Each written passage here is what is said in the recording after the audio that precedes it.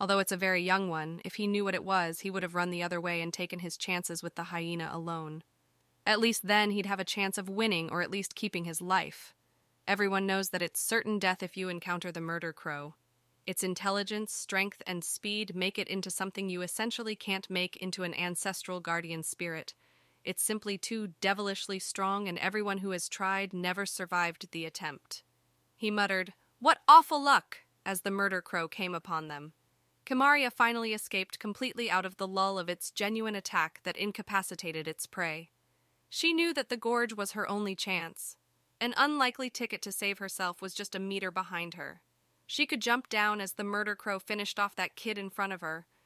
She paused before clenching her fist as she ran forward to fight alongside the boy when suddenly she felt some incredible pressure building in her head. Is the crow using its incapacitating call of death again? It can't be. Its beak is closed. She released a pained scream that was followed by a brilliant light shinning from her eyes. She blacked out. All she could see was darkness till she heard a gruff voice, as if unused to speech. "Good job, kid. You actually got this far before this great one had to save you. Ha ha ha ha ha." Kimaria knew this voice was in her head, and in her shock replied, "Who the hell are you?" "Sonny, I have detected foreign entity initiating expulsive and offensive measures.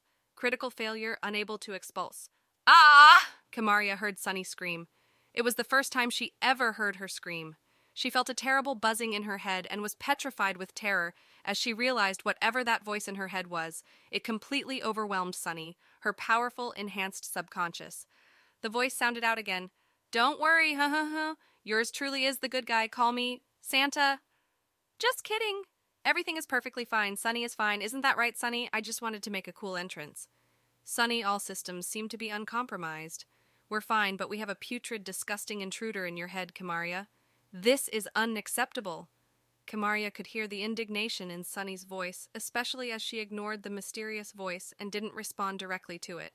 "Sonny, it, for some unknown reason, has as much authority in this body as we do Kimaria. It's certainly not Drenioi.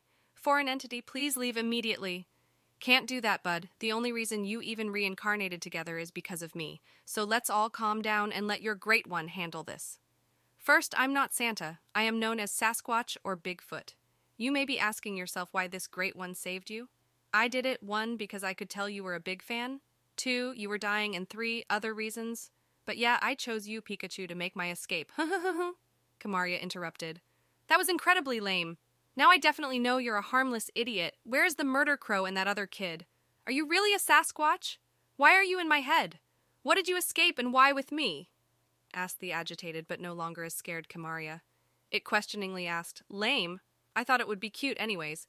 You and that boy are really about to get shredded by that nasty bird. But I took you into this separate space outside of the holds of time to chat. So for a short while you're safe, safe enough to dare call this great Sir Lame. Relax as I explain some things to you, before dealing with that interesting bird." It continued, "I am Sasquatch. There's only ever been one me."